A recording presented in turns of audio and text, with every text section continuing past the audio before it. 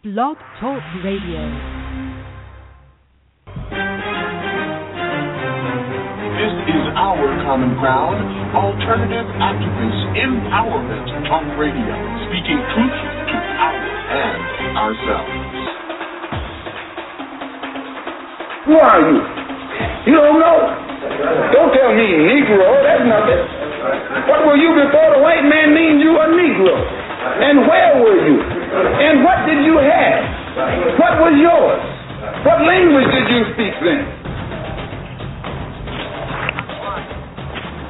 I am a revolutionary. It's about what we didn't do. Amen. Then it speaks to us and the possibility for us as a future person. Because ultimately, our people's future resides on what we do outside of the White House. African descent fairly, America failed. She put them in chains. The government put them on slave quarters, put them on auction blocks, put them in cotton fields, put them in inferior schools, put them in substandard housing, put them in scientific experiments, put them in the lowest paying jobs, put them outside the equal protection of the law, kept them out of their racist bastions of higher education, and locked them into positions of hopelessness and helplessness. The government gives them the drugs, builds bigger prisons, passes a 3-strike law, and then wants us to sing God Bless America?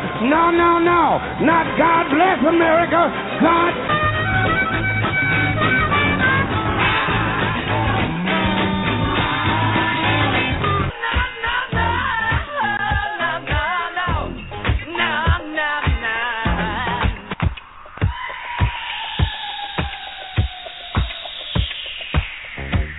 Our Common Ground with Janice Graham. Our Common Ground, speaking truth to power and ourselves. Our Common Ground, a higher ground for discourse, discussion, solutions, and ideas. I'm Janice Graham, and I'll be listening for you. Talk that matters. Transforming truth to power, one broadcast at a time.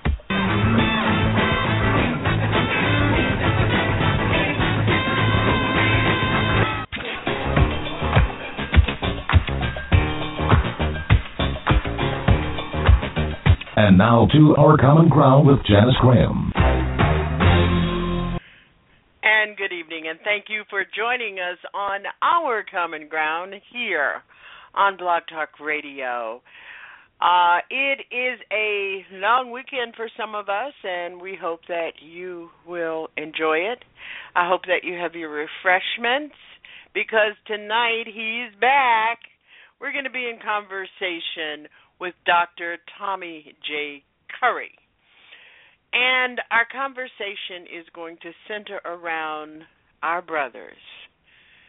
We have labeled this episode of Our Common Ground, A Quiet Danger, Brothers Invisible, Classroom to Home, to help you and to have a community discussion about the boys and men in our lives and in our community. For those of you who are new to us, we are at Blog Talk Radio. If you're listening on your smart device or you're listening from your phone, you can dial in and listen to us directly at 347-838-9852.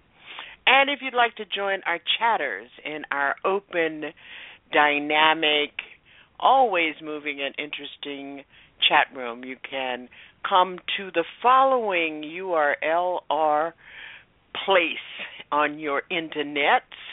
It's blogtalkradio.com/OCG.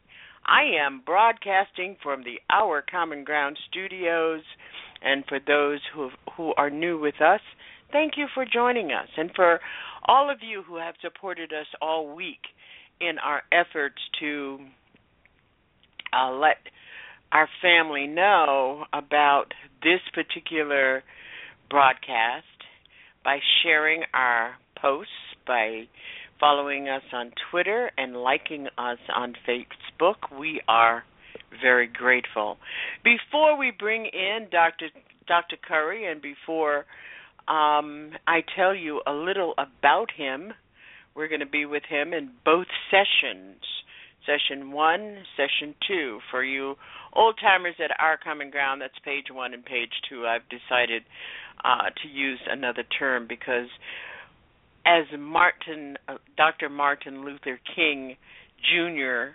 said in a number of speeches, but in his most important, as Brother Minister Louis Farrakhan pointed out today at the Justice or Else rally in Washington, D.C., where millions of black people, African-American people, people from throughout the diaspora listen to a plethora of very wonderful speakers, and I'm going to talk about one later on in this broadcast, but he pointed something out that we all ought to really have in the back of our minds as we talk about the crisis, the war on poor people, on black people, the war in this country over the issue of liberty, justice, and freedom, and as we talk about our own personal and collective liberation struggles.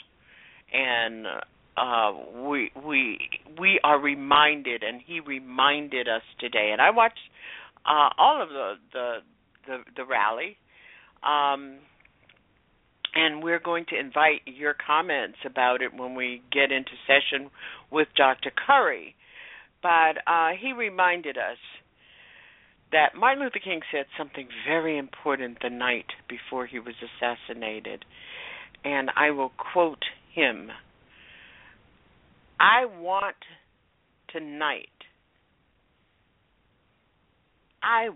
to get the language right. And I was just so reminded about our sister and my co-host, my monthly co-host, Dr. Ruby Nell Sales, about this whole issue of language, how we talk about ourselves, how we talk about our struggle, how we talk about the insistent and pervasive systemic and institutional racism in this country. We have got to get the language right.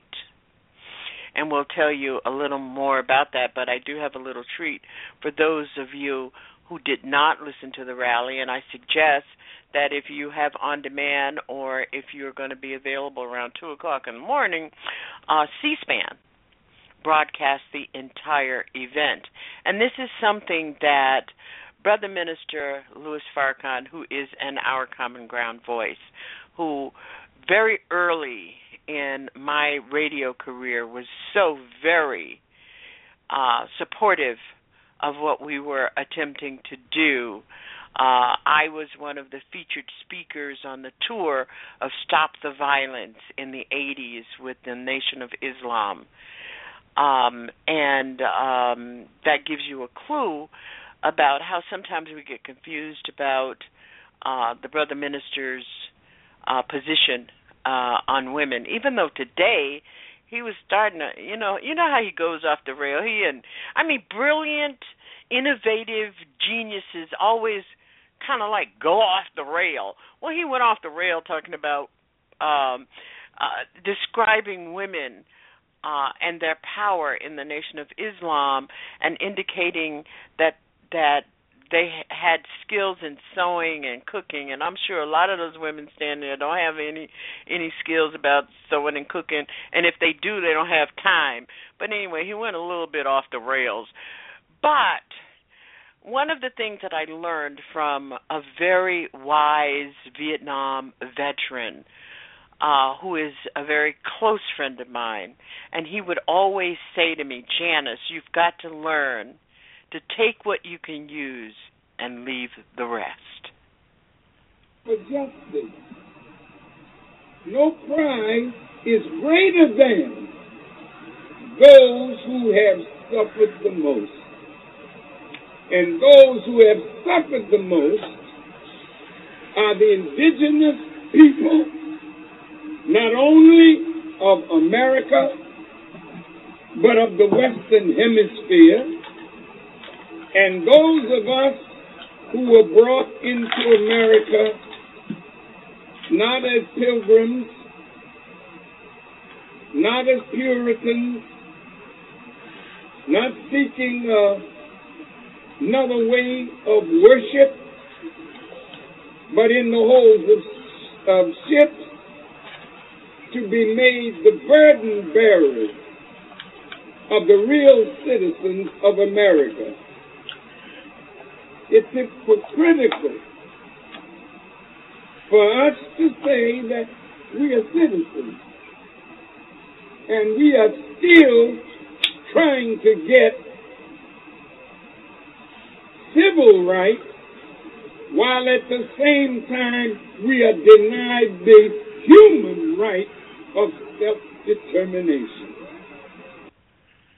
I am sure, and for those of you who are just joining us, those were part of the remarks that the leader of the Nation of Islam, Brother Minister Louis Farrakhan, delivered today in Washington, D.C.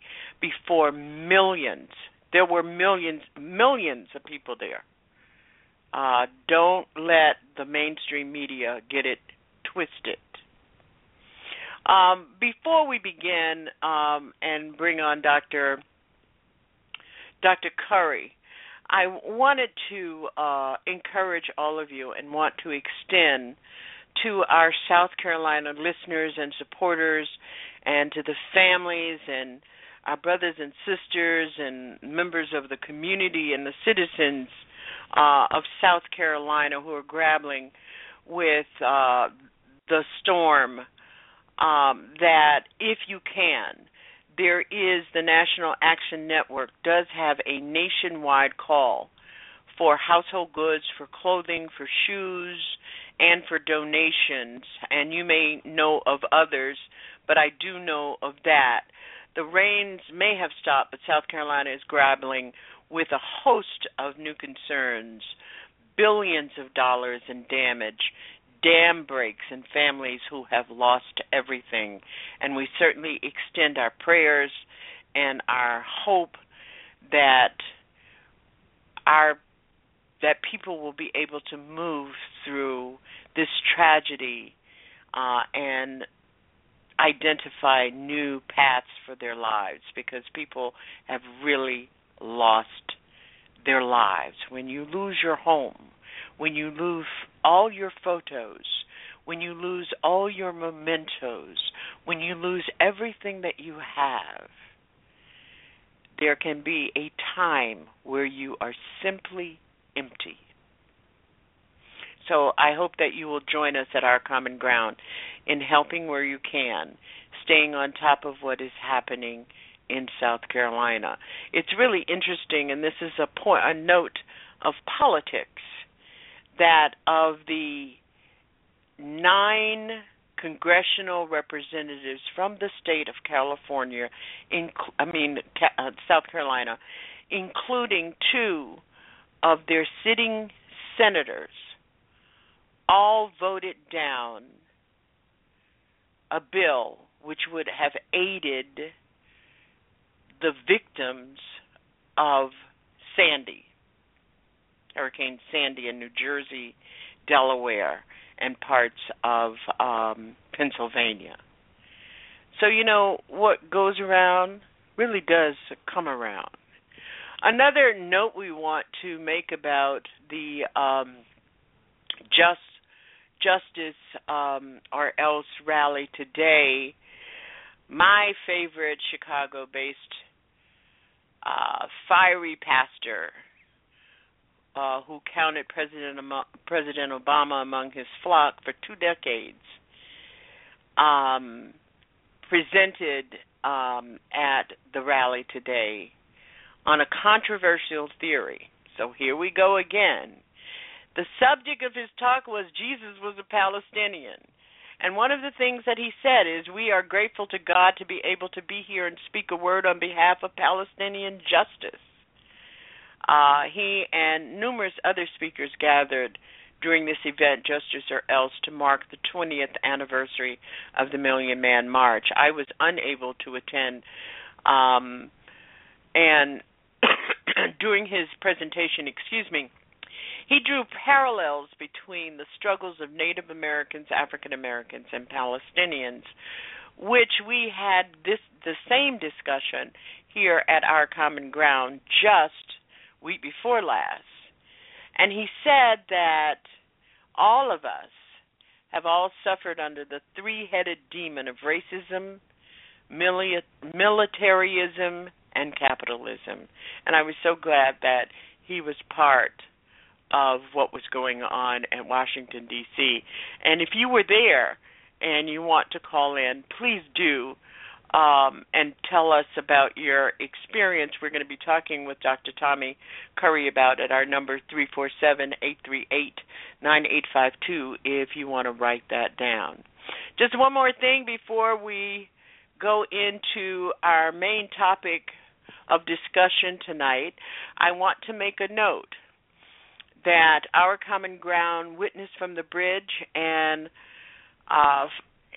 our monthly featured co-host, Dr. Ruby Sales, is honoring a man who died taking a bullet for her during the civil rights activism in 17 years ago. Jonathan Daniels, a 26-year-old Episcopal seminary student, stepped in front of Ruby, in front of the bullet that would have killed her. Both of them, Ruby Sales, a young black activist from Alabama, and Daniels, a white man from New Hampshire, were devoted to civil rights activism, fighting against segregation in Alabama. And she will be making a presentation tomorrow. And she has also been awarded a national honor. She's being honored nationally by the Alliance of Activist Theologians for her work at the Spirit House Project in Washington, D.C., in Atlanta, Georgia. And next week she'll be with us as we try to tie down the end of our series on rebellion and resistance, and we'll talk more to her about it. And today in the Washington Post, she said, she was quoted as saying, "I didn't rob Daniels of his life, racism did." And so what I've thought about is, isn't it an absolute travesty that the society would kill its best and brightest when they stand up for freedom? So I look forward to having that discussion with Dr. Ruby Sales next week. Tonight at Our Common Ground, A Quiet Danger, Brothers Invisible Classroom to Home. We're in conversation with Dr. Tommy J. Curry, my favorite scholar and philosopher. He's an associate professor of philosophy at Texas A&M University and a Rothrock Fellow in the Department of Philosophy for 2013 through 2016. He's an editor of Phil Papers, Choice Magazine, and a regular contributor to RacismReview.com, and Our Common Ground. We do not have a cough button here. He has been interviewed by Forbes.com, The Wall Street Journal, Salon.com, and other very popular venues for his opinions on politics, ethics, and racial justice issues. And tonight, we're going to talk to him about black manhood, about the invisibility of brothers in our society. And I hope that you will write down the number and join us in this conversation, 347-838-9852. This is Our Common Ground. And after this, we'll be joined by Dr. Tommy J. Curry.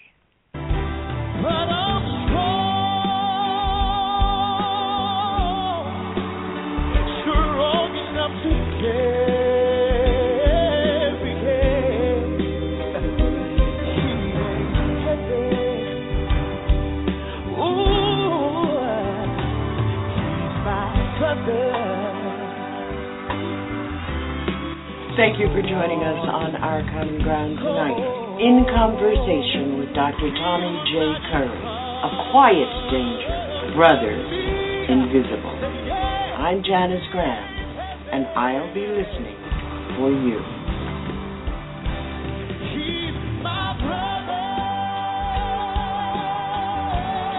And now to Our Common Ground with Janice Graham.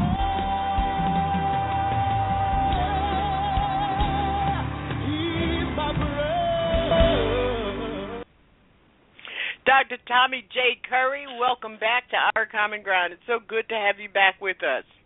Thank you. Good to be here.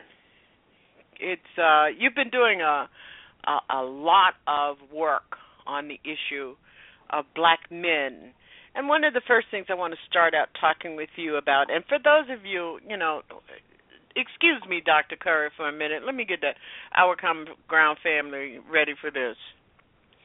I know that there are some of you who are out there saying, but black women too, black girls too. Okay, yes. But keep in mind, that retort is the same as I say black lives matter, and somebody else says, well, all lives matter. So this conversation tonight is about black boys and black men in education, in the socio-environment in which they live their lives. We're going to do a little talking about mass incarceration. We're going to do a little talking about the prison industrial complex. We're going to do a little talking about the struggle of black manhood. So our number is 347-838-9852, and we will open up our lines just as soon as Dr. Curry and I have a little conversation. Thank you for giving me that time, Brother Curry. Not a problem, Jay. You know we have to get it right. No, absolutely. Let's talk first. I know that when you 3 years ago first came to my attention, it was a paper that you wrote that was talking about the need for a genre study of black male death and dying. And it led us into a later conversation about the notion of creating and building a research foundation about all these problems we hear. They say black men, the white people are scared of black boys, the white men fear the black man. So let's talk about whether or not that has happened. Right. Well, I think we're behind the ball when we're talking about black men and black boys, because you have to remember that the conversations that are dictating how we think about black males really come from academics and pseudo-academics. So even today, even in the work that I do, I'm constantly confronted with the materials that are coming off of blogs, that are coming off of web pages, which really see black men as the demonization, right, or rather the demonization of black men, right, which really sees them as patriarchs, misogynists, dangerous to women.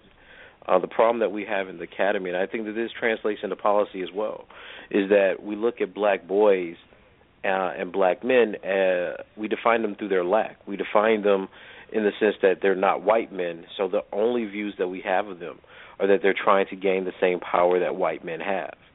So when we talk about black masculinity studies, and this was the conversation that we partly had with David Eichert about a year ago, when we're talking about black masculinity studies, we're not actually speaking about how black men think of themselves. We're not talking about how black boys look at manhood.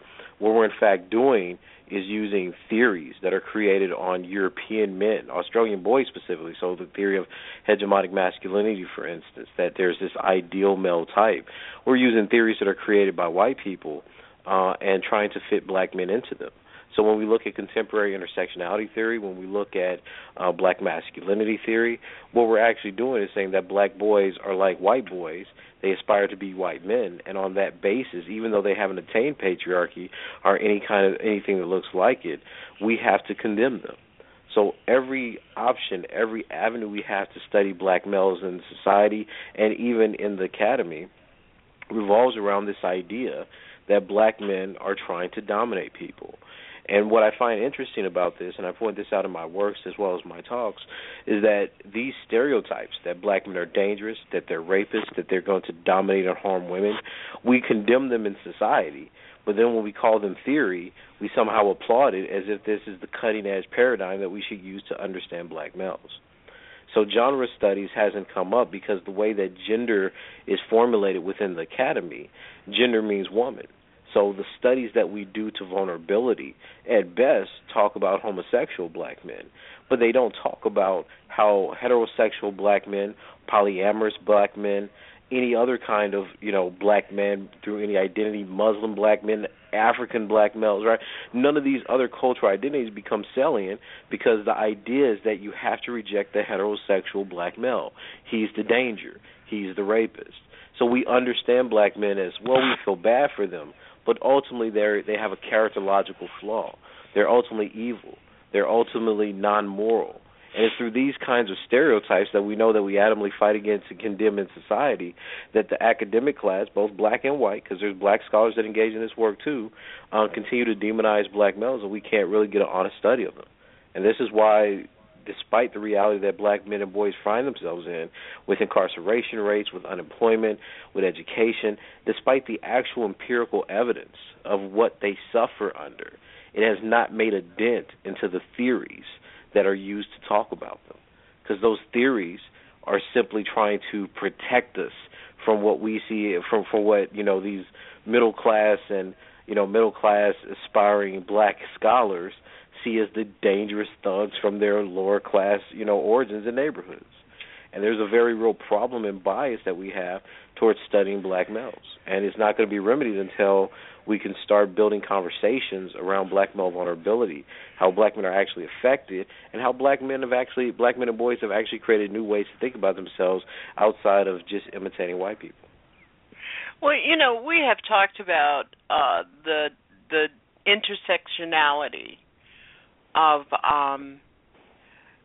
black men and black women, and recognize that the oppressions, the impact has the same weight, but the oppressions are different.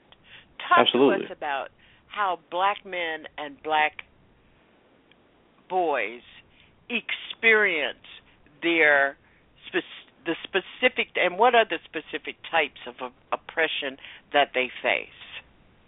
Well, I mean, that's a big question. I mean, the work that I'm doing is showing that many of the things that we understand to be racism, like police brutality or racial profiling, can also be sexual violence. So when we look at cases of stop and frisks of black men, and we look at how many times they've been fondled, groped, in many cases raped, meaning they were anally penetrated by batons or guns, we see that these phenomena happen all the time. Despite the occurrence and the multiple stories and data we have suggesting that this constantly happens, I think I've mentioned, the case of Darren Manning, whose testicles were grabbed and injured when he was racially profiled by a white female cop. All these things constantly happen. So the question that we have to ask ourselves is, why do we not understand, why can't we conceptualize that black men and boys are victims of sexual violence, that black men and boys experience rape? I mean, one of the things that, Laura Stimple's work's done is shown that one of the reasons that rape in this country between men and women are almost equal is because we have to look at incidences of rape that occurred not only in prisons but also in juvenile detention centers. How not only men are being raped by other men prisoners but also men and female staff. There's a very complex problem around the experiences and vulnerabilities of men in this country. But when you're talking about black men, the sheer stereotypes that black men are violent isolates them to only being perpetrators of violence and not victims of it. I mean, when you look at incarceration rates, how people are marked, how black men specifically are marked even after they get out of jail. So traditionally we, especially in liberal arts, we look at the incarceration system as, that's the prison industrial complex, yeah, it's bad. But we don't look at or consider any of the actual effects that incarceration has on the lives of young black men and boys. Because when you get out of prison, it's not like people hire you. Right? I mean, even when you look at the attitudinal studies, white people are more likely to discriminate against black men compared to their black female counterpart simply because they associate black men with the prison, with being the criminals that were in jail. So there's this huge effect that the incarceration system has on how black men are viewed generally through society. They're stereotyped even if they don't have criminal records. And if you do have a criminal record, the likelihood that you can actually get a job, that someone will actually hire you, is close to none. The amounts of discrimination just off the door, off the bat. So what we have is the constant downward mobility of young black men and boys because they can't. You got to think this is ages from like 18 to 35. You know, we have this downward mobility of this group of young black men and boys where they're going to have to turn to, you know, they're either committed to a life of poverty or a life of crime to maintain basic sustenance. These are the kinds of problems. Now, when we compare that to the situation of black women, we look, they're in the same environment, the same households, so they share in the consequences, but it's very different. The number of black women incarcerated, like in federal prisons, are like 22,000, 23,000. You're complaining that's over 500,000 of black men. When you're looking at the problem of employment, we're looking at a phenomenon where black women are underemployed, meaning they're working multiple part-time jobs, where black men are still dealing with the issue of not being able to find work, which is something that has been historically relevant to how black men look at the issue of employment. So in that way, you're both dealing with poverty, you're dealing with economic isolation and marginalization, but the causality of them are going to be very different. If a black man is locked up in prison, then that means that the hardships of underemployment are amplified for black women and other women of color. If a black man gets out of prison and still can't find a job, then it says, well, then what's the worth of the black man in the sense that he can't contribute to the household? And we know through black family studies, right, you know, this is Joyce Ladner's work, Nathan Harris' work, that these types of things accumulate and lead to the breaking down of not only households but also communities. So the ways that contemporary theory likes to explain gender is really an essentialist account. The assumption is that black men and boys, because they're male, have privilege, right? That they're advantaged because of their maleness. It has absolutely no empirical evidence to support such a claim, but that's the overwhelming dogmatic frame that we have. So instead of us actually being able to explain the interaction that black men have with black women, that black boys have with the prison-industrial complex, we just dismiss it and revert simply to idle dogma. We have people that write blogs suggesting that black men, despite being incarcerated, enjoy more freedoms than black women. And everything that we think about becomes this test, this barometer, to make sure that we're never engaging black men and boys in a way that crosses over this mythical standard of erasing black women. And what this ends up doing is stopping all research, censoring the research that's coming out and the theories that are developed concerning black men. Everything now becomes, well, black men have to be feminists. That doesn't talk about the structural realities.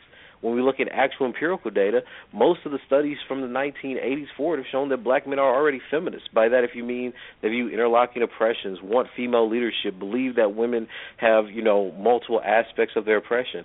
There's no difference between what black men and black women think on these issues. But what we try to do to the public is convince them that black women, because they're black and female, have unique experiences and perspectives and avenues of how the world is, when these are sociological phenomena, not mystical phenomena that is given to people because they're born with a vagina versus a penis. But because we're dealing with theory, theorists still focus on how we look at the body, and that becomes the basis both of what they see as being the unique insight of the black female, and unfortunately what they think is the stereotypical violent tendency of the black male. And because these are black scholars doing that work, people don't want to question their biases. They don't want to question how other black people internalize certain pathological views of lower-class black people. They don't want to talk about how upper-class black men and upper-class black women hold stereotypical views of poor working-class black men. And it's this problem in the academy where we can't examine phenomena, where we can't think about black men and boys as complex beings outside of really criminals and rapists, that we get this kind of narrowly tailored scholarship that simply says, well, black men, because the Black Panthers did it, or because Eldridge Cleaver said it, or because Stokely Carmichael said it, every black man from the 1960s to now and all the way back to the 1850s believed it. These are hashtag logic, as I like to say. They don't require you to actually know anything about what black men and boys have done or their vulnerabilities to different systems and structures in society. And what that does is it tells us that we don't have to look at the interaction. Right, this is the important part, the interaction that black male incarceration and death and undereducation actually have on black families, black households, black women, etc. This is why that study on fatherhood became so important, because it wasn't feminism. It wasn't all these people that allegedly did race, class, and gender that overwhelmingly refuted the idea that black men were deadbeats or deadbeat dads that didn't care about families. It wasn't that theory that did it. It was an actual study that showed that black men have a very rich involvement not only with their families but their communities. Right? This is Robert Staples' point back in the 1970s, that even when black men are taken out of communities, black men take it upon themselves to serve as role models and examples for other young black boys that don't have fathers. But that compassion that black men have, that reflexivity, their ability to reflect on their conditions, to recognize the need of others, is something that's never talked about. So the only narrative we get of black men and boys is a narrative which depicts them in their social roles as criminals. We mistake their sociological condition, their poverty, unemployment, incarceration, etc., as a question of their ontology, what they actually are, what they're defined by. And I think that that's one of the biggest mistakes that we all admit, because we would never say that black people are only what their conditions are. This is the insight of being conscious, right? This is the insight of being educated, to recognize that black people are victims of circumstance, not the causes of their own circumstance. But when we engage with black males, somehow that thought never crosses our mind. We don't think about the traumatic experiences that may cause a black man to be a rapist or cause a black man to be an abuser, because we don't care. We simply don't care if he's a victim of violence. We don't care about his mental health. So that difference is that there are discussions about black women and what they're vulnerable to, that they're vulnerable to rape, that they're vulnerable to sexual violence, that they're vulnerable to domestic abuse, and there's shelters for these people. For black men, there's nothing. When we do research on black men and try to find out what mental health services are available to them, there's hardly any. Some shelters outright say they do not accept men, despite it being part of the law. So these types of things matter. I was involved maybe about 20 years ago in a proposal that had to do with creating the idea of working with batterers. Was an integral and very significant and important part of dealing with the issues of domestic violence in our society. Working through the CDC and some other agencies, when all of a sudden domestic violence became a national priority, but everything was targeted toward the victim rather than dealing with the root causes of the perpetrator, at the perpetrator. And it took us about almost 5 years to finally get, and thank God for Carmen Del Rosario, who has been a guest on this show and who is my BFF, living in Ethiopia doing work with men who have been part of the military violence in across the continent. I mean, she's been in Rwanda, she's been in Tanzania, she was in the Congo for 2 years, dealing with men who were trained, who were programmed to be violent, and that violence erupts in your family when you simply become a violent personality.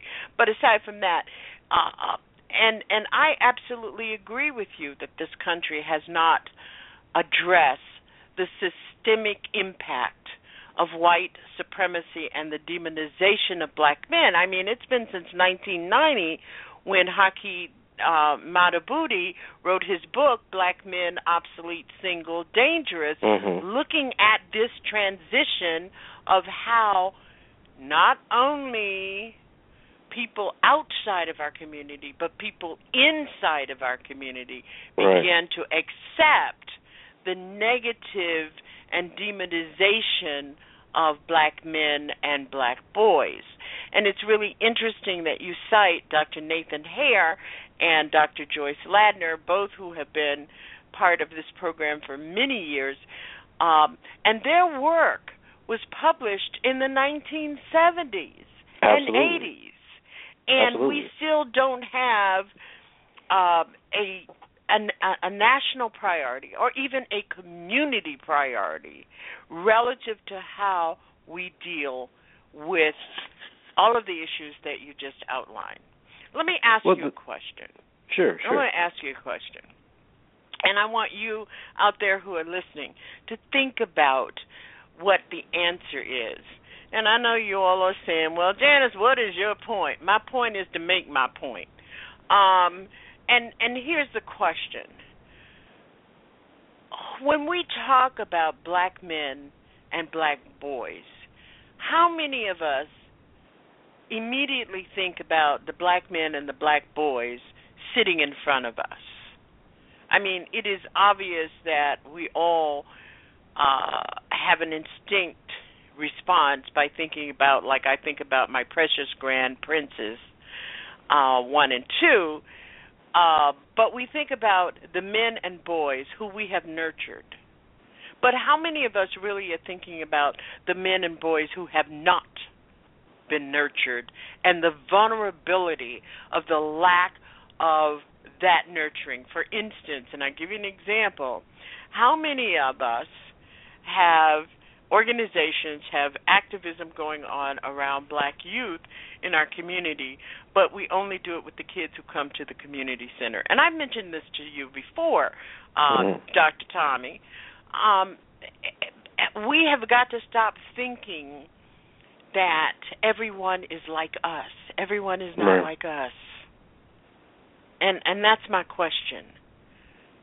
Because Hakeem Adabudi raises the same question in his Essays in Discovery, Solution, and Hope. And that was back in 1990 when he was blowing the whistle. He, along with Dr. Naeem Akbar.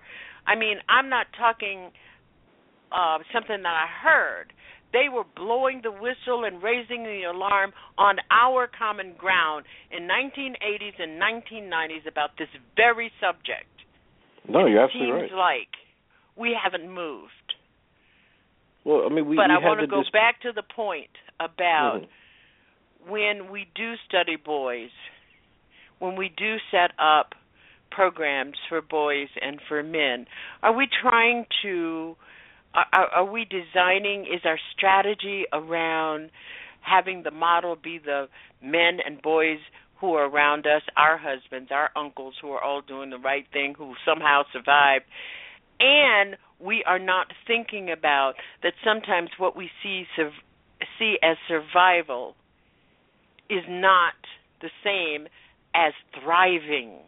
Absolutely. That these are men who are doing what they feel they are expected to do, and they hide from themselves because they don't want to be vulnerable to being a subject of what is of the environment in which they live.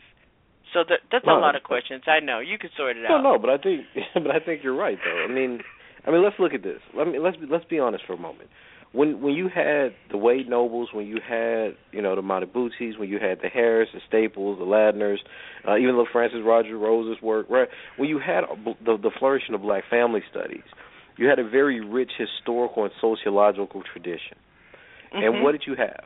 Right, and this is Sylvia Winter's point. Right, what happened?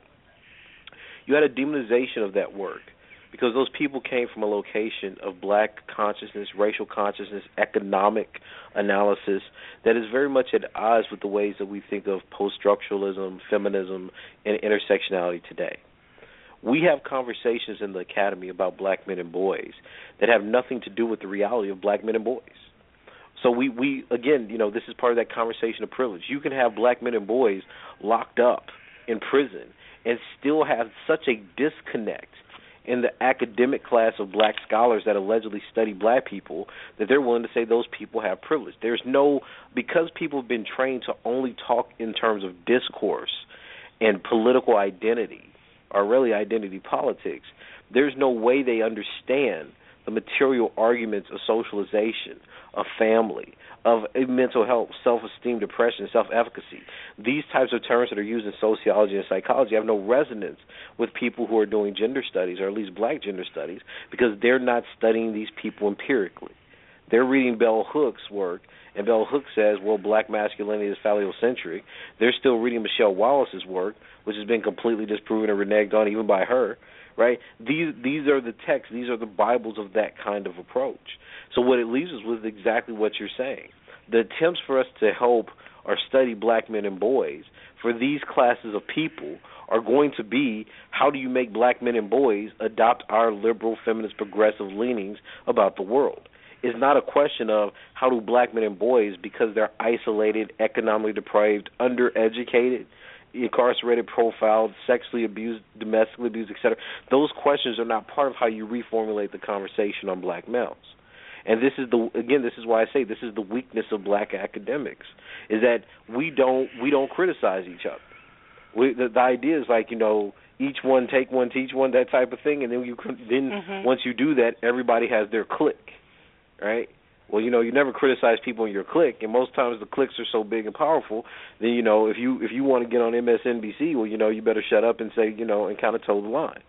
But that means that but the trade-off. MSNBC is you haven't been with me with us for a little bit after we took our summer break, but MSNBC is kind of falling apart.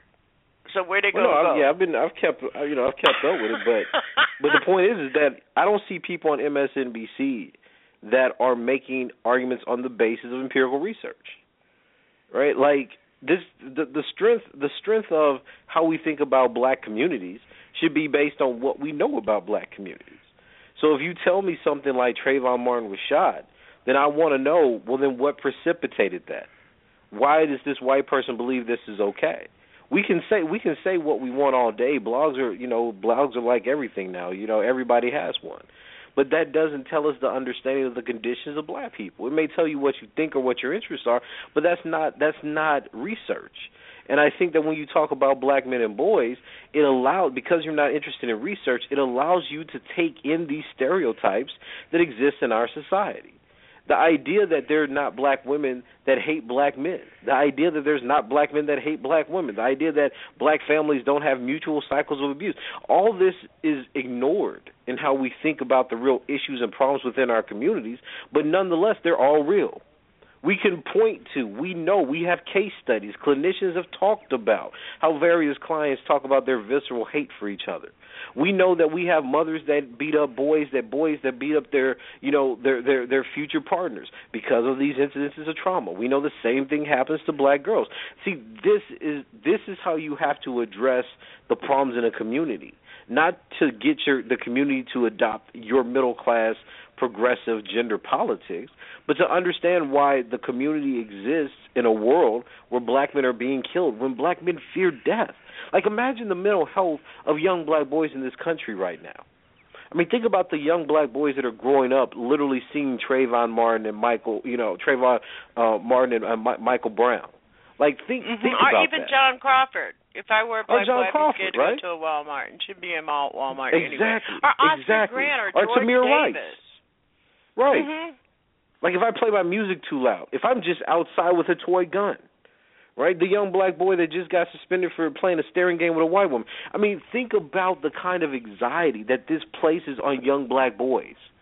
Like, what does it mean to even live in a society where if you look at a white woman, well, we're talking about Jim Crow now, where if you stare at a white woman and they believe that she feels threatened, that's enough to get you suspended. In the 21st century. We're not talking about the first or second decade of the 20th century. In the 21st century, this still happens. And a junior high schooler.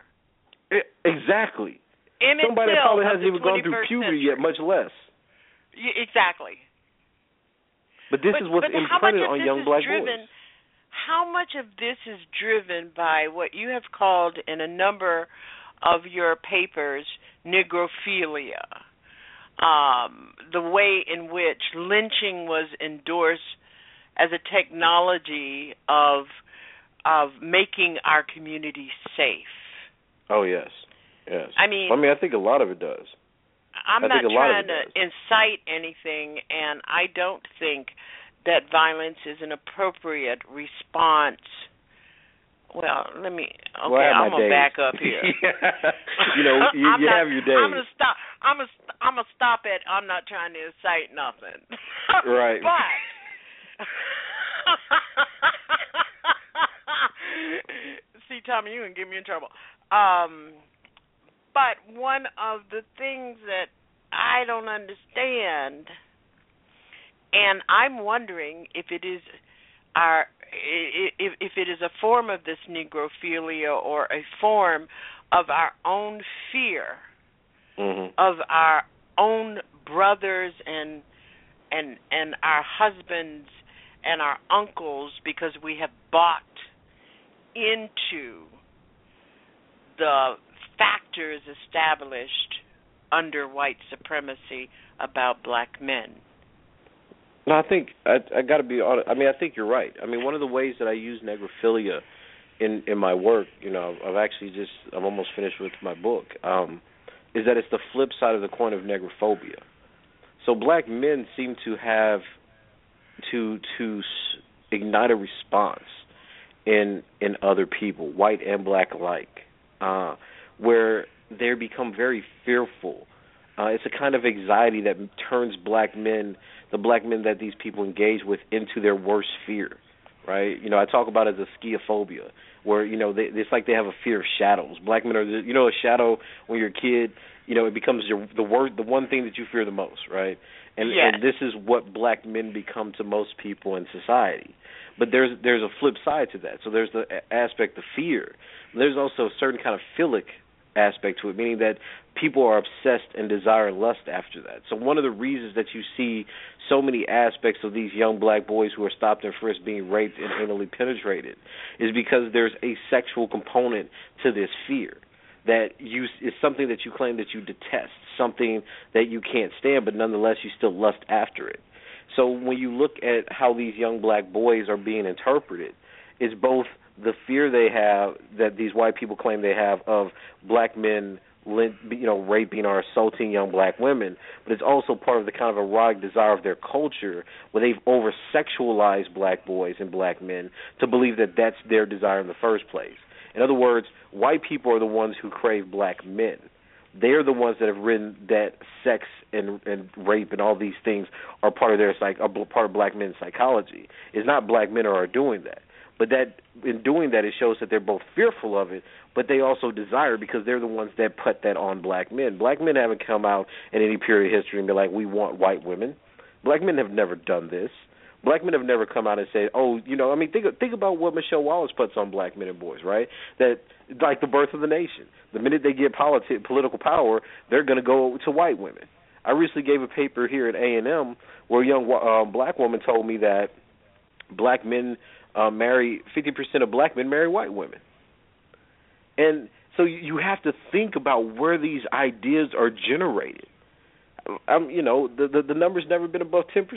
Black people as a race whole, you know, as a whole race, they have the lowest number of intermarriage races amongst all, you know, intermarriage amongst all the races. But nonetheless, there's these views, these stereotypes that this is what black men crave. And this is kind of that philic aspect, that in wanting the black male, you endow him, you project your desire of what he's about upon him, so that it becomes possible. And so this is the same thing that happens, you know, throughout murders, through vigilantism. You know, this is just the complex nature of white psychology.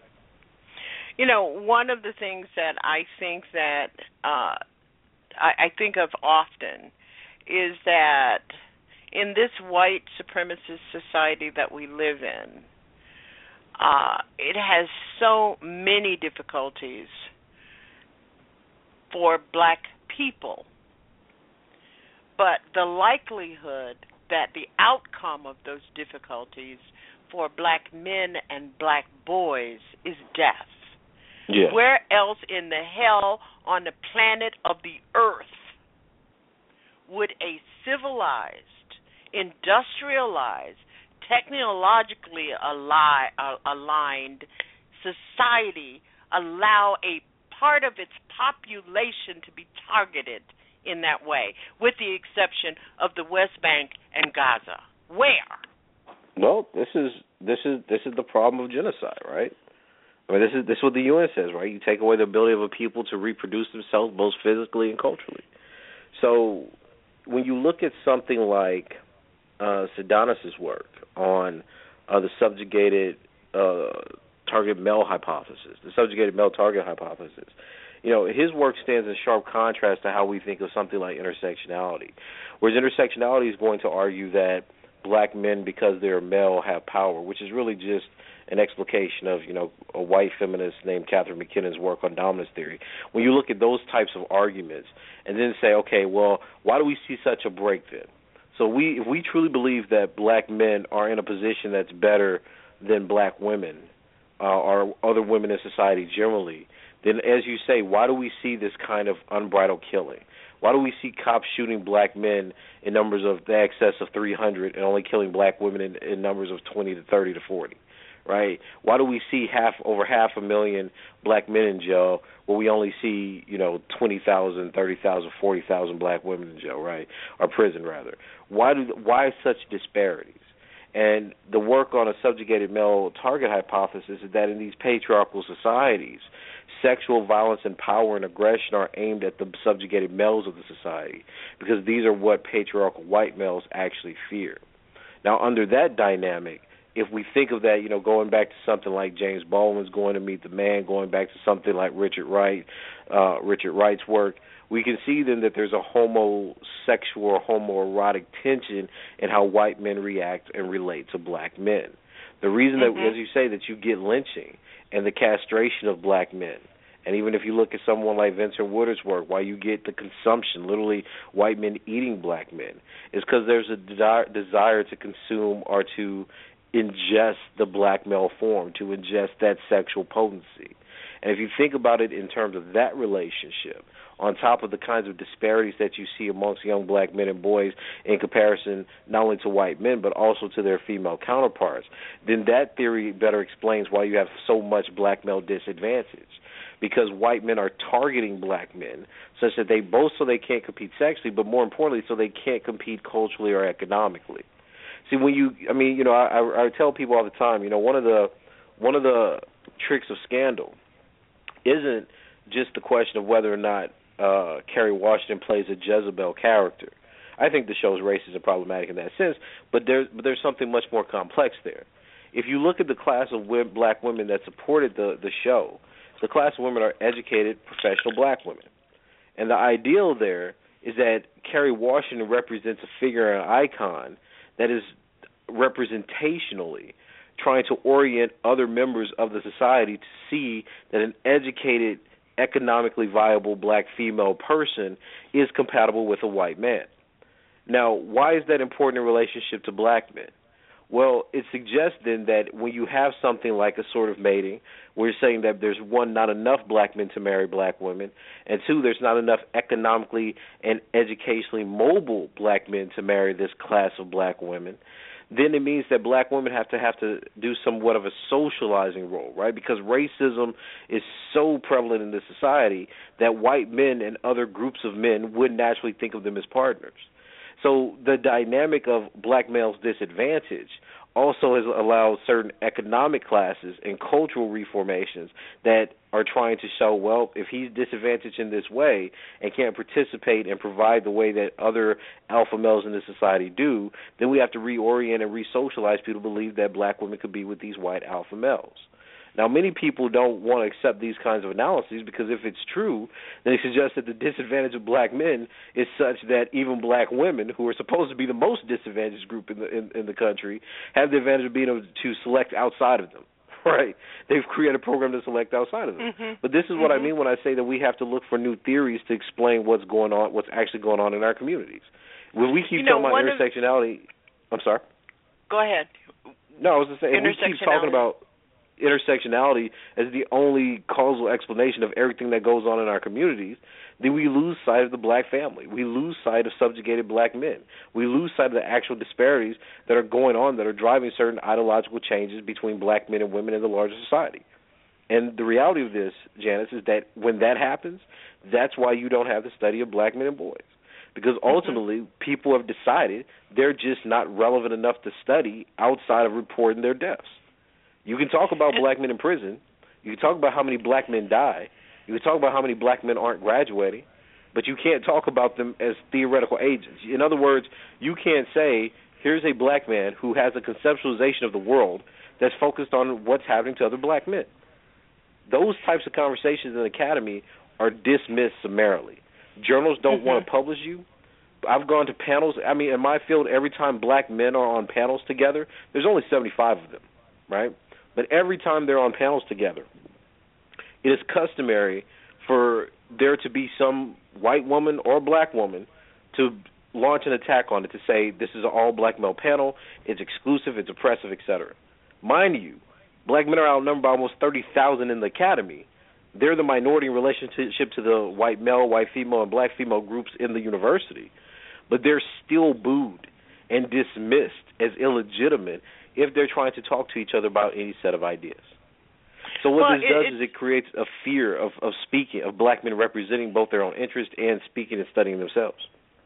But I think that in the historical context, one of the things that we have to understand, despite intersectionality of gender and class in our community, is that while black men have been rendered socially, politically, and conceptually invisible, and their bodies have been targeted for disposal, unless we theorize their lives, we really can't understand the vulnerability of black people in general. We've got to take a break, Dr. Tommy Curry, and when we come back, I do want to talk more about how black males are the depositories of the negativity, traditional association with blackness, because there is a transcendence. You're listening to Our Common Ground. Our guest tonight, we're in conversation with Dr. Tommy J. Curry. We hope that you will, when given an opportunity, join us in this conversation. You need to write it down, 347-838-9852. We thank you for being with us tonight on Our Common Ground. You're listening to Our Common Ground with Janice Graham.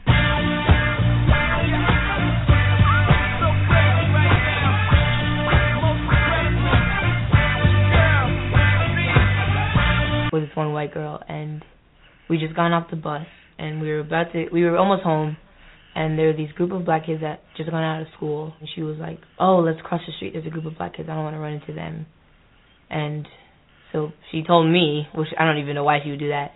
I used to wear a sweatband just to reinforce my wrist, and I had a teacher come up to me and say, you should take it off because it looks gang affiliated. I've been in situations where, I had to cross the street because I didn't want to scare the white lady that was walking. I'm letting you know that it ain't no gun they make that can kill my soul. Oh no. All we want to do is take the chains off. All we want to do is take the chains off. All we want to do is be free. All we want to do is be free. All we want to do is take the chains off. I Declare Show is where we deal with the difficult, real raw, right now. If it's real raw right now, Talk Media, come on, baby, say it with me. It can only be the I Declare Show. Talk soon. Join my friend and colleague on Blog Talk Radio every Tuesday night at 9 p.m. The I Declare Show with India Declare. India returns September 15th, 9 p.m. Are you breathing oxygen in? Are you raising the energy up? Or are you bringing the energy down? There's no middle ground. It's your real, raw, and right now talk radio. I Declare Show, Tuesdays, 9 p.m., Blog Talk Radio. I declare it. Dealing with the difficult, real raw right now. The I Declare Show, baby.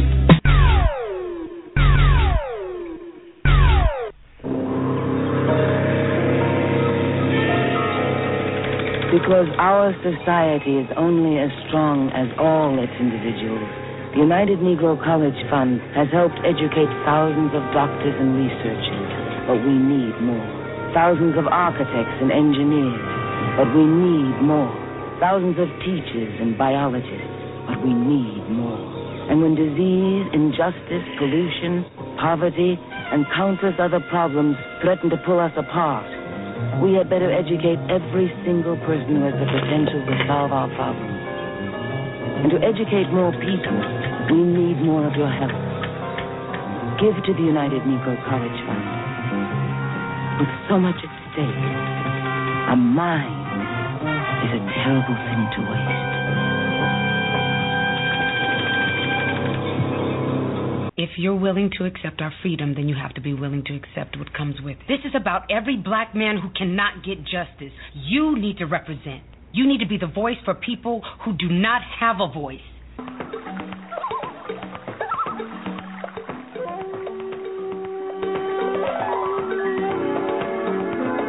You're listening to Our Common Ground with Janice Graham, transforming truth to power, one broadcast at a time.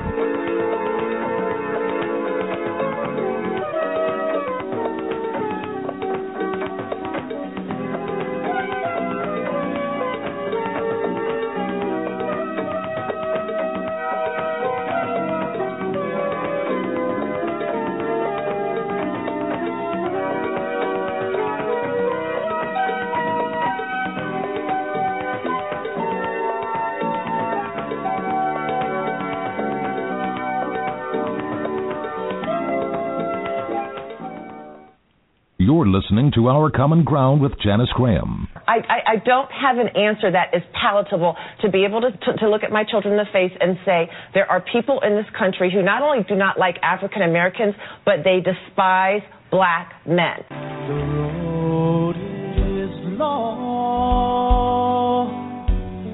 with many a winding turn that leads us to transforming truth to power, one broadcast at a time. But I'm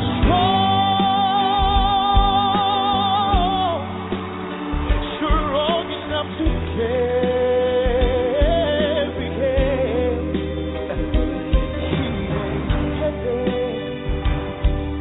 Ooh, he's my cousin.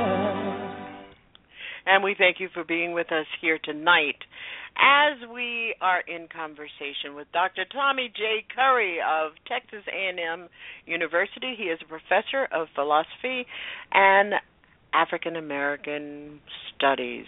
Dr. Tommy, thank you so very much for being with us. Indeed, I think that we have to step back and really understand that he's my brother. And a lot of us don't. No, absolutely. Absolutely. I mean, you got to think about the overall disregard that we have for black men and boys.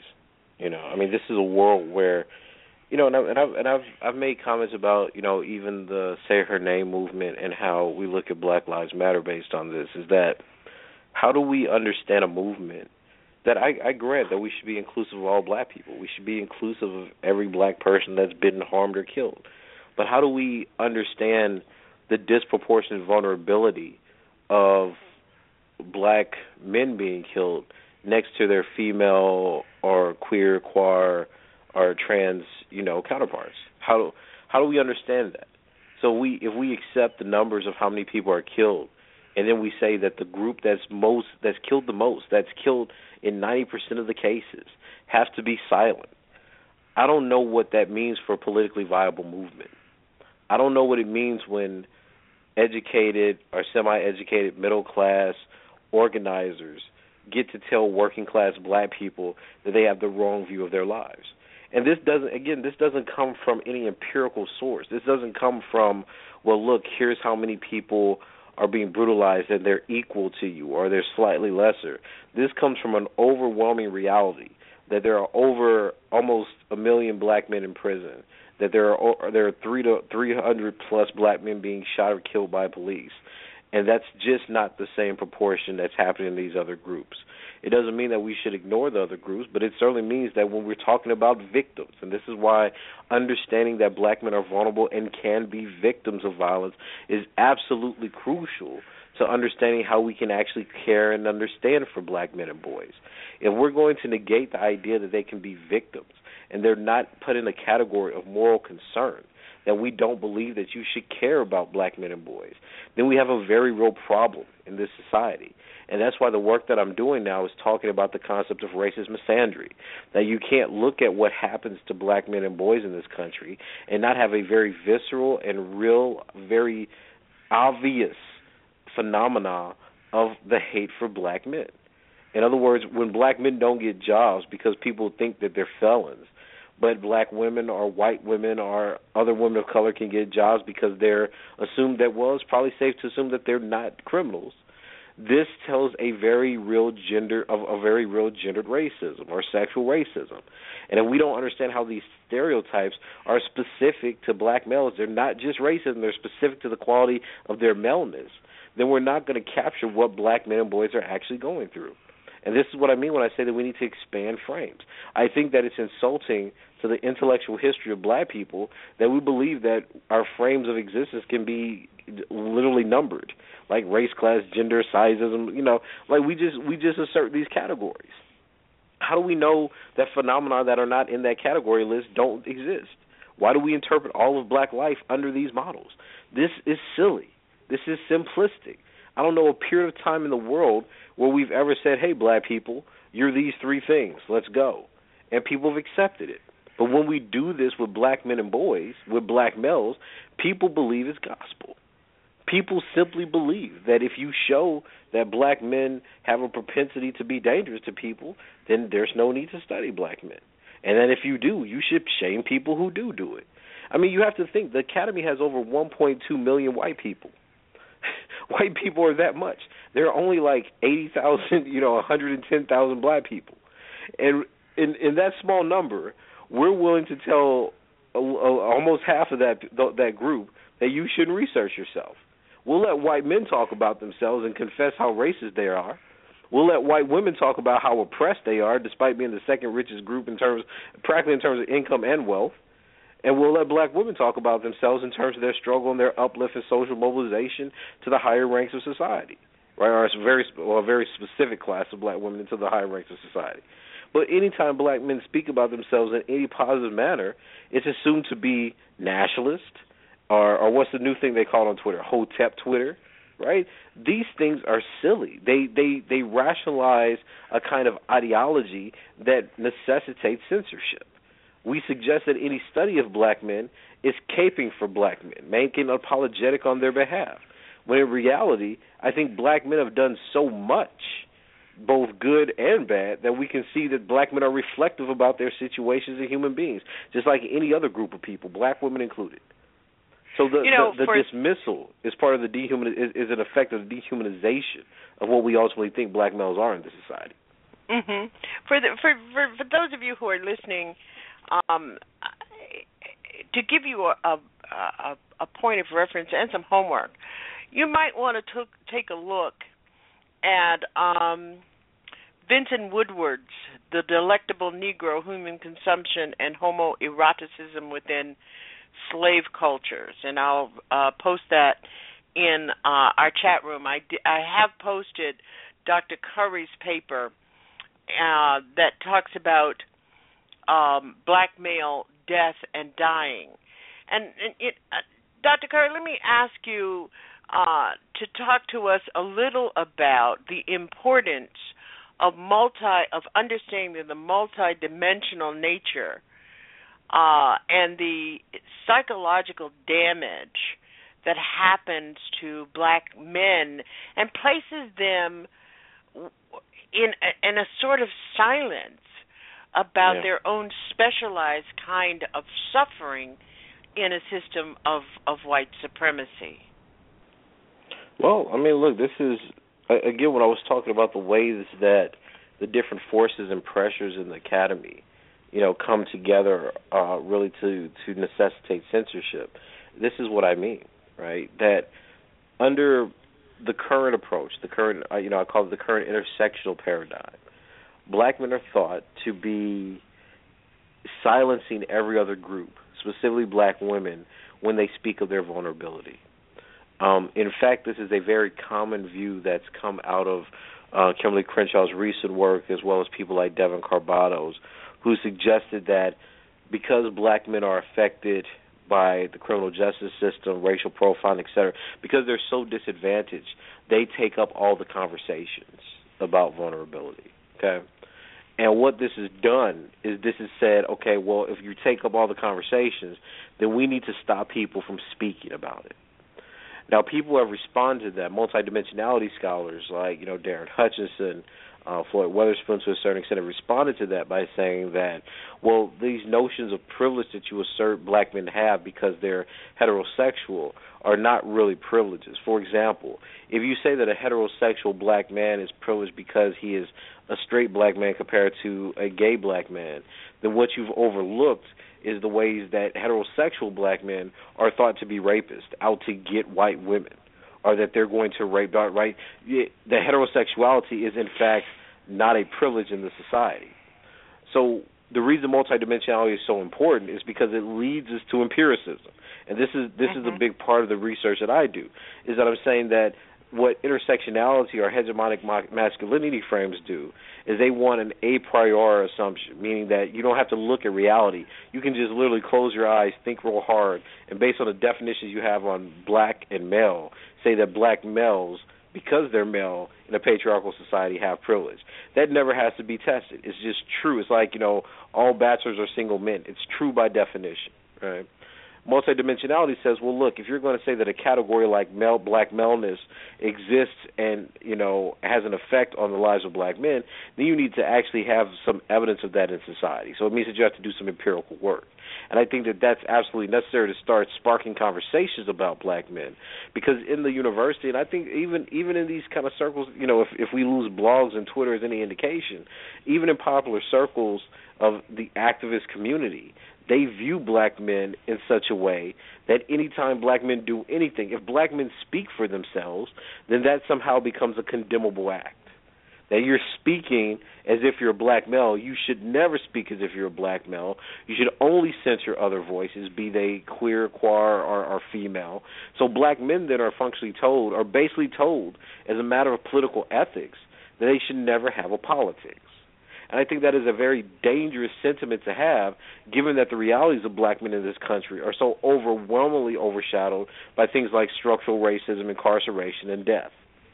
It means that even when black men can empirically show that they're killed the most, incarcerated the most, get the least access to mental health services, get no treatment for rape or sexual abuse, no matter what they can prove empirically, we've already inculcated in many people's minds that we should never speak about black men.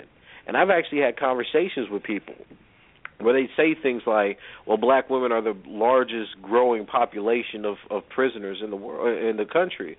And I tell them, yeah, but do you know how much they've gone from?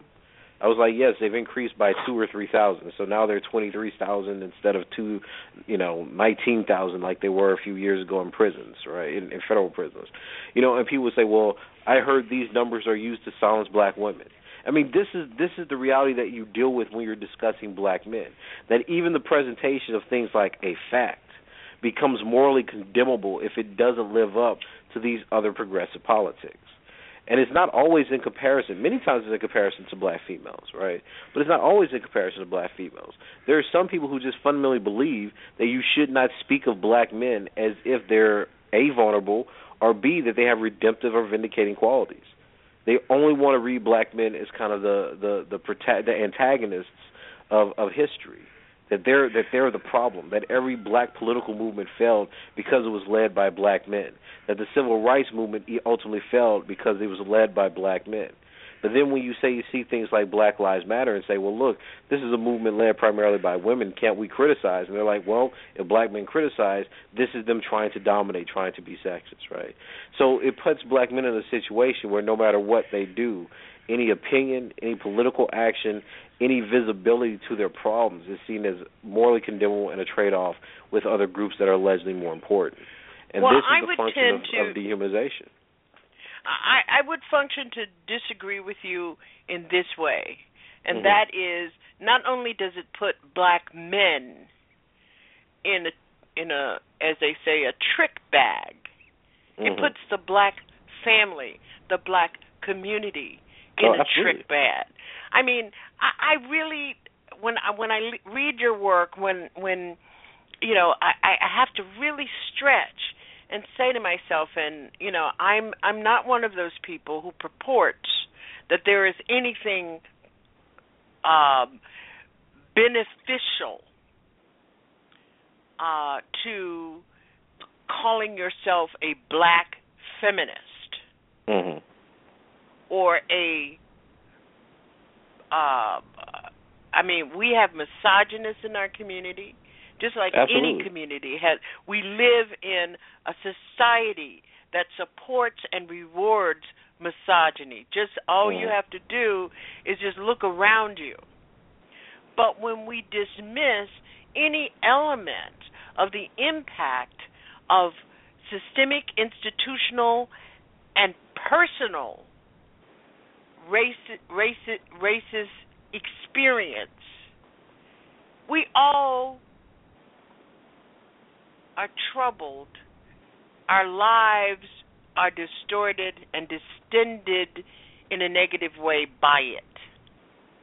Well, you know, that's hard to disagree with. Like I mean, you know, I mean, I think you're right.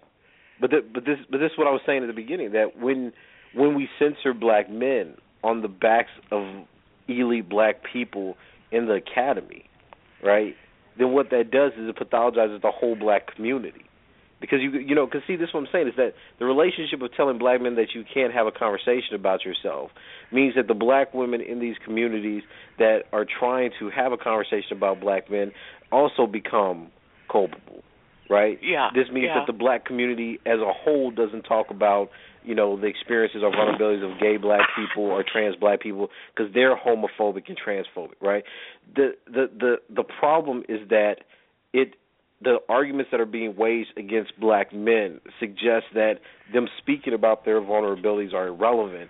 So if any other person acts on their behalf, it only means that those people, too, don't like women, gay, lesbian, queer, transgender peoples in our communities. And this is the narrative that's being purported today, that black communities aren't progressive enough, which is why they don't understand the movements behind or the leadership behind Black Lives Matter. And because they've masculinized it. Yeah, and as the sun sets on President Barack Obama's tenure as the first African American president, as a community, we find ourselves in one of the most polarizing periods since the 1960s, or even you might say the 1860s, in the sense that the question of building electoral, employment, education, and functional black family processes have been stunted. And one of the things that I really worry about, and I want to talk to you about it, is how do black people, black women, how do we begin to extract our men from this invisibility? How do we begin to have conversations with our fathers and grandfathers, uncles, and close male friends about the experience they have, their intersectionality in our families as black men, and you know, without subordinating any notion of that we all live under the same oppressive system of race, and discounting this. I mean, we've been taught that you're absolutely right. We have been taught that black men live in some kind of privileged system of gender. I don't know any of those black men, but what I do know is that all of the white men who have been injured by experiences of sexual abuse and harm in whatever way, however it goes, that I'll give you a good example. This Pope, in his visit to the United States of America, he talked openly about the injury caused by the Catholic Church to hundreds of thousands of boys who served or were part of church activities across this country. He talked openly about it. He talked about the nature of its evil. He talked about the obligation of the Catholic Church to fix itself. I don't hear people talking about, and I'm on the board of Just Detention. And these are people who talk openly about, and we've had them on this program a number of times, and we've had the author of Fish and how young boys are treated in prison. But we're not having open discussions in our communities, in our families, at the table. I mean, I am constantly talking to my older grandson about the notion of how sociopaths prey on boys. I'm constantly, one day he's going to say to me, do we have to talk about this again today? But our own oppression outside of the circle of our sons and nephews and, men who have returned. That was one of the issues of a committee meeting that I sat in on. I just listened to them. They're talking about how to teach families to talk about men who are returning from prison about their experiences of rape and other forms of sexual abuse. Yes. We're not doing that. And as long as we don't do that, and I'm not a professional and I'm not a psychologist, but one of my BFFs is one of the people who is supervising the care of the victims of the Roman Catholic Church in New England. And there is training going on about how to talk, how families should be talking with the victims. Is part of the problem and why I'm so confused about it, Dr. Curry, because we're simply not doing it at all? No, we're not. I mean, I think that's the real issue. I mean, when we have, time and scholarship devoted to domestic abuse, sexual abuse, and rape, males usually don't come up, but black males certainly don't come up, right? And this is why I think the work of people like Oliver J. Williams is so important. Is that and even though the work decades I love ago by Oliver. He and I have been friends for years and years and years. Yeah, he is one of the people that I worked on that project with. Okay, excellent. That got funding from the CDC. Yes. Well, he was a pioneer. Absolutely. And this is the thing is that, I've actually had the pleasure of speaking to Dr. Williams on several occasions, when I was working on the chapter in my book on domestic violence. Because I said, look, here's what I'm reading. I've read all this material. I've read your work next to it. As a clinician, tell me what you think. And he was saying, well, look, I think that we should treat victims. And and that stuck with me because what we're ultimately doing, and this is why I say that we have to be very careful about who we try to follow when we're talking about black men and boys. And we're following people with degrees in English that are talking about black men given a privilege, and you're not talking about black men and victims, which cause some of these other problems like domination or domestic abuse or even the high rates of bidirectionality in our communities. Then you're missing the boat, right? We have to start having conversations about the rape and sexual assault of young black boys in our communities that turn into black men who have all kind of mental health and psychological problems because of that unresolved trauma. And this is the ways in which our community, right? We're not going to find this on blogs, right? This is the way our community has to start really engaging in a concrete black studies about black men and boys, because the effects of black men and boys, the trauma that they suffer, impacts the family, it impacts the women, it impacts the children. And I don't know why this is such a difficult concept to understand.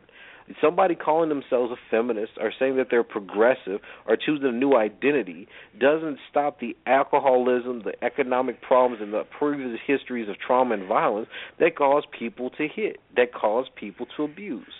But we somehow have been fooled by this kind of identity politic and rhetoric and people arguing on Facebook about positions that us somehow claiming an identity resolves these fundamental issues. And I think this is why Dr. Williams' work is so important, because what it points out is that there are environmental factors that contribute to how we treat each other. There's oppression and psychological factors, right, that contribute to how we treat each other. And until you resolve those, no matter what you call yourself, no matter how much masculinity you think you've gotten rid of because people do what you say because, you know, you're a black feminist or whatever kind of feminist of the day, that doesn't resolve how people live, right? And that's the problem, right? That's the problem, that these black men and boys get raped. Not just, and you know, and Janice, you have to understand, I've had conversations with people who have been offended by me simply posting quotes, or if you follow my page, when someone gets convicted of raping a young black boy or a teenage boy, I post that. I've had people tell me that they think that me posting that a female has been convicted of rape is anti-woman, because we believe so wholeheartedly in this society that only men are rapists. I've engaged in conversations where despite the federal law change of made to penetrate, now becomes the definition of rape rather than the carnal knowledge of a female body. Even though the law has been changed for 2 years, people still will not concede or even acknowledge the possibility that young black boys who are in vulnerable positions in foster homes, in juvenile detention centers, black boys who've simply just been abandoned by society generally, that these individuals don't have very real traumas and experiences of rape at the hands of women. And one of the things that becomes so problematic about this, and we need to talk about the homosexual piece too, right? How other men are abusing black boys in our communities. I'm all for it. I'm trying to study black boys holistically, so that's a part of it. But I've found so much resistance in even getting black people, specifically black women, to accept that there is rape of young black boys by other black women, that it becomes almost unfathomable that even when you present the statistics or the conviction rates, like the individual case, if this person is going to jail for rape, there's a disbelief which says that you shouldn't talk about it. But there's another aspect to it, Dr. Curry, too, and that is that we celebrate, what do you call those old women that prey on young boys? Oh, the cougars? Cougars. We celebrate this whole, and we laugh at this whole notion of cougars, where young boys are in relationships with older women. Absolutely. We look at the news and we see that teachers are involved in female teachers are involved in relationships with male students in high schools. We look at all of these things. We somehow, and I don't mean to be crude about it, and by using the word celebrate, because tonight I led off with talking about what language, but we accept it, we tolerate it. A 15-year-old girl who is involved in a sexual relationship with a teacher in high school, we are outraged by it. But if it's a 15-year-old boy involved in a relationship with a female teacher in high school, and we kind of go, oh, what's wrong with her? But then we move on. And I think that our boys and our men have picked that up. No, I agree. There's someone in our chat room who wants you to talk about misogyny and misanthropy. What about those notions and how it plays into the way in which, even in our community, and Dr. Curry, for those of you, I talk about this all the time. We see some people in our community as disposable. Call the cops. we see black boys who live in our neighborhoods who are involved in gang activity simply because parents are being neglectful, and we don't see that as a problem because that's not our business. Yeah, absolutely. Absolutely. We see cops passing by certain locations in the inner city where black boys are involved in some kind of activity that doesn't look too kosher, and we say nobody ever calls the police department and says, 20 or these are young kids and they're drinking and they're smoking weed, because the cops see that as part of their profile, and that's what black boys do. Exactly. So we're not. Who are we holding accountable? And why are we perceiving and seeing black men? The whole idea that we have shelters for men, but in those shelters it's just a bed. You get the bed for the night, and 7 o'clock in the morning you got to be out of here. You sign up to get the bed for the next night, and that's it. So, and then we have women's shelters, which provide a form of safety. In our men's shelters, there is no form of safety. Anything goes. So, we're not holding our systems or the people in charge of those. But let's talk a little bit about the concepts of misogyny and misanthropy and what it is and is not. Sure. Well, again, misogyny now refers to practically any and everything that involves any discussion or disagreement with women on political issues. The actual definition of misogyny is a hatred of women, right? What we understand this to be is largely with a history of violence, rape, discrimination, right? The notion of inferiority. It's akin to the kind of hatred that leads to their actual dehumanization. But as with most things in the 21st century, it's basically been applied to anything that when you disagree with feminist politics, you're misogynist. When you disagree with the standpoint of women, you're misogynist, et cetera, right? So it's kind of watered down that definition. Let me make a very tiny distinction. There is a difference between hating a woman and hating all women. All women, absolutely, right. But that's why I say in the world of identity politics, so many things become conflated, right?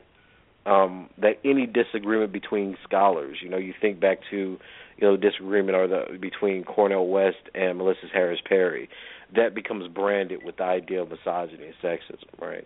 Any kind of conflict between these two groups now becomes conflated with that. Misanthropy is well, just they talk about me humanity. Because I hang with you. Oh well, what can I say?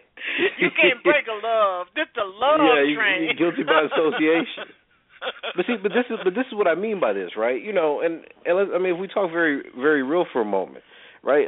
People have suggested that my work is misogynistic simply because I discuss black boys, right? And this is what I mean, that there is a program of intellectual engagement in the university and even in the public, right, that supposes that if you don't buy, it's a morality. It's a cult-like morality, which suggests that if you do anything outside of this belief system, then ultimately you're incorrect and condemnable. That because I say, look, you can study black women all day. My wife studies black women. She studies black women's health chances and obesity, right? We have great conversations. There's no conflict because she uses data, right? So we're trying to understand how things actually function in the world. But in the larger community, in the larger academic and public community, what you have are people who say, I disagree with that view. I think black men are more oppressed. Well, then, if you think that, you're misogynistic because you're not holding the position that you should hold about black women based on intersectionality, right? And what we do is instead of understanding how black women are truly victims of hatred in this society, specifically lower classes of black women, how they're actually victims of a pure hatred, right? A kind of this criminogenic notion that these are the people that birth black men who destroy and kill and rape, etc. We don't understand that. So then when we have these conversations, what we're talking about isn't really the hatred of black women, but rather an academic and a middle class and upper middle class group of women who are able to use that language in such a way that it demonizes the speaker. So in many ways, it's the same thing that we saw with the street harassment video. You have a class of economically mobile bourgeois black women who literally believe that the interaction with their bodies by working class or poor black men is akin to misogyny. They've internalized the same views that white women have about black men stemming from Jim Crow forward. And these are racial pathologies where they believe that they're in a certain type of distinction that separates them from the masses of black people. But, over the another consideration I think that has to be made and thrown into the discourse about this and what has happened and where did black feminists have been around for a long time. Yeah, sure. Most activists who have actually been doing grassroots work will not refer to themselves as black feminists. They will refer to themselves as womanists. And there is a wonderful piece that was written by Ida B. Wells on that issue if you have any questions about what I'm saying. But the idea is simply has to be enveloped in this notion that we cannot continue or think that we can continue to build strong black families where one group is isolated from the other. That's the bottom line. That's the real talk right there. No. Cannot communities will not have, survive on that basis. And this is how the system of white supremacy works. I have talked with Dr. Neely Fuller about it. I've talked with Dr. Francis Cress Welsing about it, with Tim Wise, J.A. Rogers, the whole notion that anything that the system of white supremacy, you have to look for clues for division at every point. And this whole the new system or the new factors within the white system of white supremacy in this country is creating these cottage industries, the blogs, the MSNBC contributor, blah, blah, blah. I know you write for Salon sometimes, but Salon.com and and picking off the brilliant. I mean, I know you and Dr. Brittany Cooper have this long history, and you have some friction going on. And she's been beating you up in the blogs and in the wherever she writes, Salon.com and her Feminist Wire, and but this is how the system, folks. This is how the system works. It picks you off. How do I know?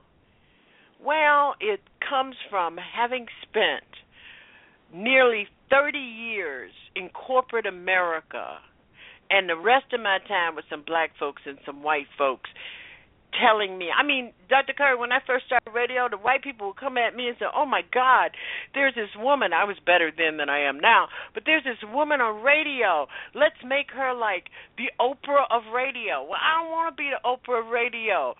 I don't want to give away cars, and I don't want to be the mammy to white people. Right. Right. And well, that's look, what we've got to recognize, that this is a form of picking you off, the best and the brightest. I listen to some of these women in Black Lives Matter and the men as well. I listen to the Dream Defenders. Today I was listening on C-SPAN to the Black Lives Matters conference in Washington, D.C. Brilliant young black people, brilliant. Rashad Robinson, his critical analysis is absolutely spectacular. particular. There was a young woman from somewhere, I don't know where she was from, UC Berkeley or someplace, and I was just the intellectual acuity that was going on in that room with those speakers and those panels was unbelievable. Mm-hmm. But they will, as Toni Morrison says, they will come for you. And that's what we have to be very vigilant about. And so I'm not beating up on any black feminists, but they set up this cottage industry for you to separate you from me and Dr. Curry and Hakimata Booty and it just goes on. I mean, I think about Amiri Baraka, and I think about Betty Shabazz, and I think about Carolyn Rogers and Etheridge Knight and Jawanza Kunjufu. They've all done the work that they should have been doing, and they had to build a resistance. Come over here, be on the TV. We'll give you $1,500 and fly you into New York, and you could be on the TV. Come over here. We'll publish your book. We'll give you $50,000 in advance for your book. But your book got to say this and got to say that. And that's all I'm going to say about that, because Dr. Curry, I have blown the break. Our number is 347-838-9852. We're in conversation with Dr. Tommy J. Curry of Texas A&M University, and we will be right back. This is Our Common Ground. Thank you for joining us tonight. Transforming truth to power, one broadcast at a time. Stay tuned.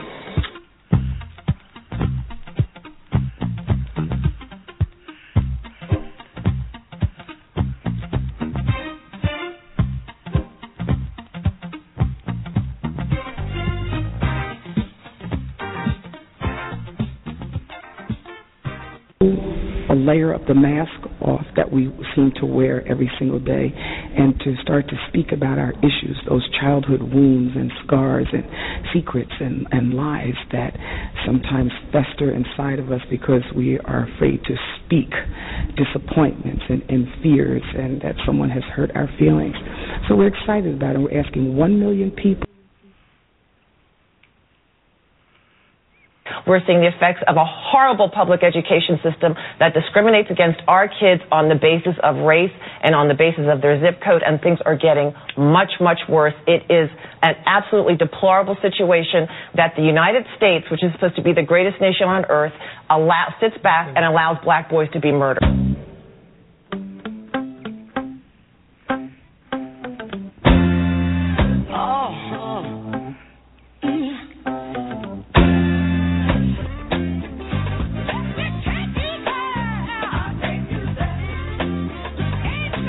You're listening to Our Common Ground with Janice Graham, transforming truth to power, one broadcast at a time.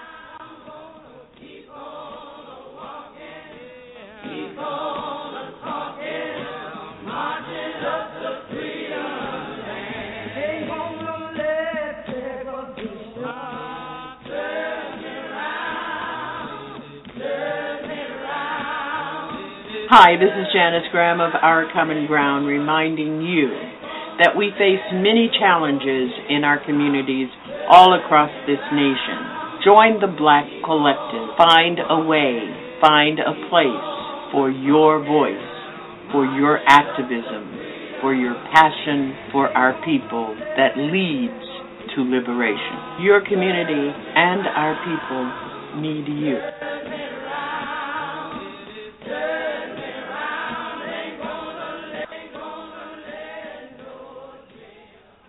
With this one white girl, and we just gone off the bus, and we were almost home, and there were these group of black kids that just gone out of school, and she was like, oh, let's cross the street, there's a group of black kids, I don't want to run into them. And So she told me, which I don't even know why she would do that. I used to wear a sweatband leg just to reinforce my wrist.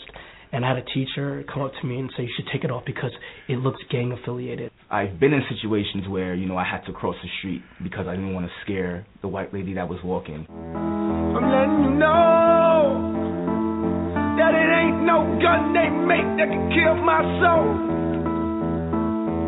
Oh no. All we want to do is take the chains off. All we want to do is take the chains off. All we want to do is be free. All we want to do is be free. All we want to do is take the chains off.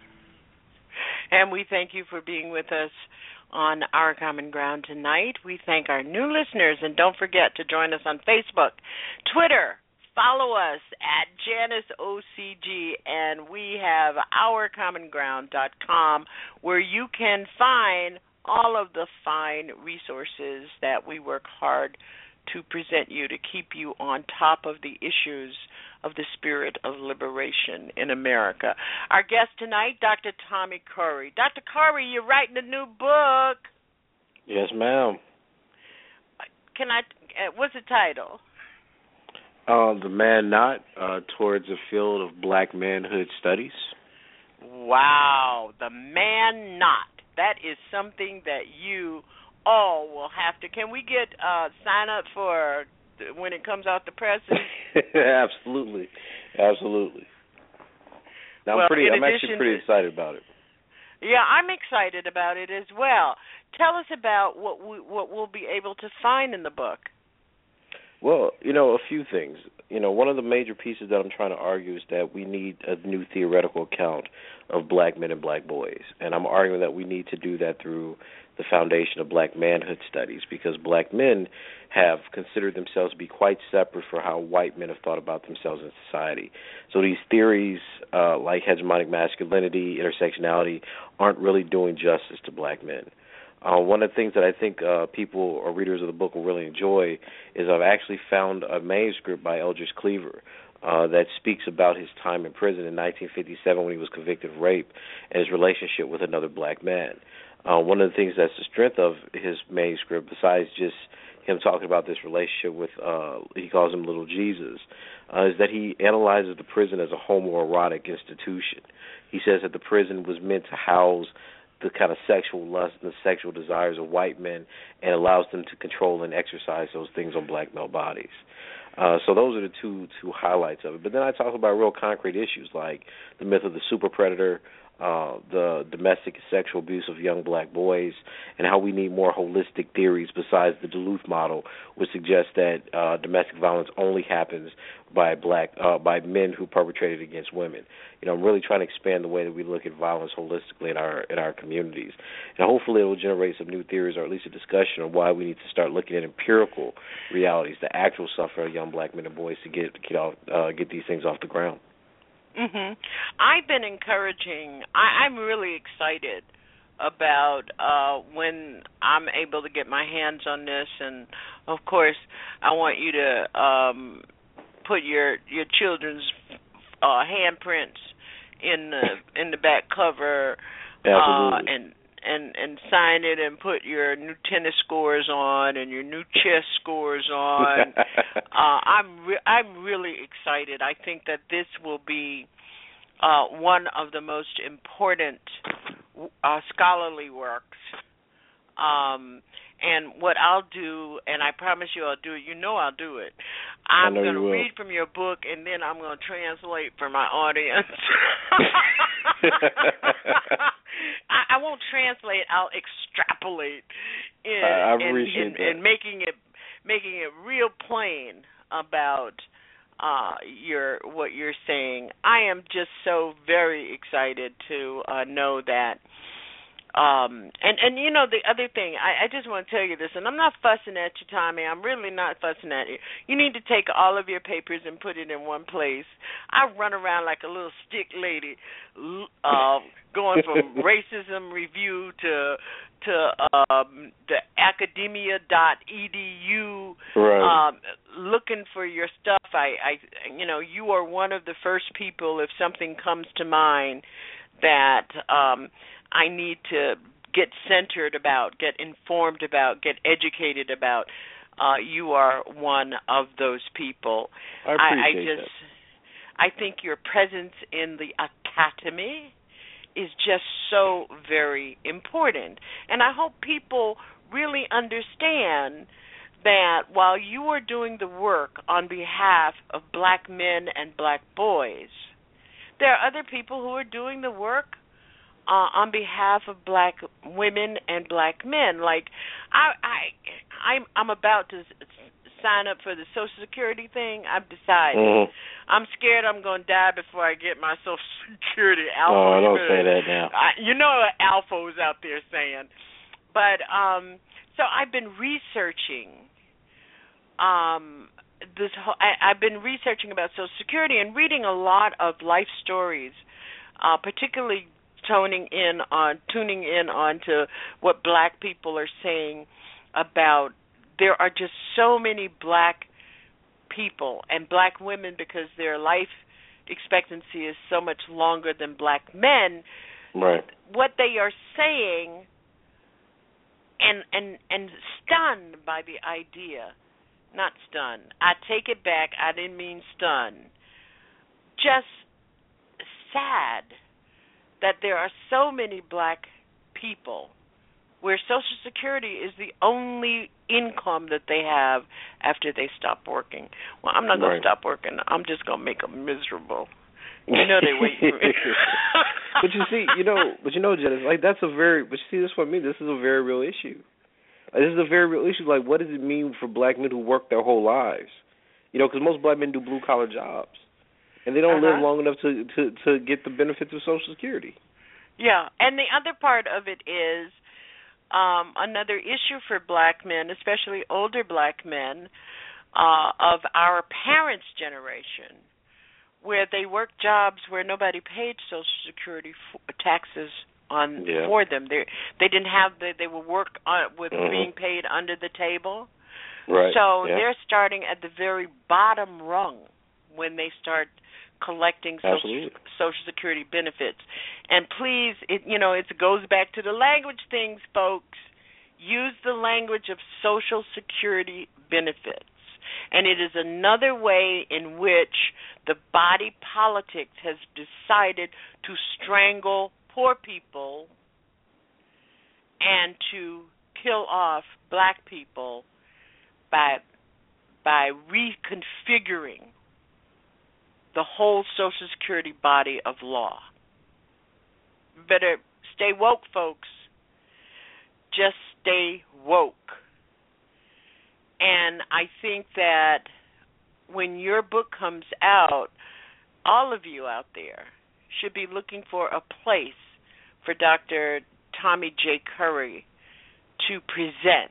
You should be calling if you are a graduate of a university or a college, you should be calling them and saying, next year you need to be having Dr. Tommy J. Curry to talk about his new book, because this is very important. And we need to stop mirroring everything in the black struggle just by what we see in our own mirrors. Dr. Tommy J. Curry, thank you so very much. For all of you out there, thank you so much. This has been a treat. We always love having Tommy Curry at Our Common Ground. See you next week with Dr. Ruby Sales. We'll be doing Rebellion and Resistance. If you're willing to accept our freedom, then you have to be willing to accept what comes with it. This is about every black man who cannot get justice. You need to represent. You need to be the voice for people who do not have a voice.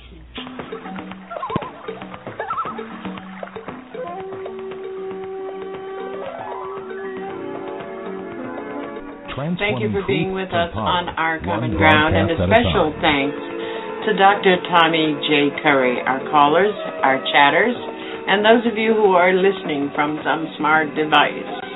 We're asking you to join the war for the minds of black people in this country. I'm Janice Graham. Join me next Saturday, 10 p.m., with Dr. Ruby Sales as we continue our discussion on resistance and rebellion. If it's Saturday night, I'll be listening for you.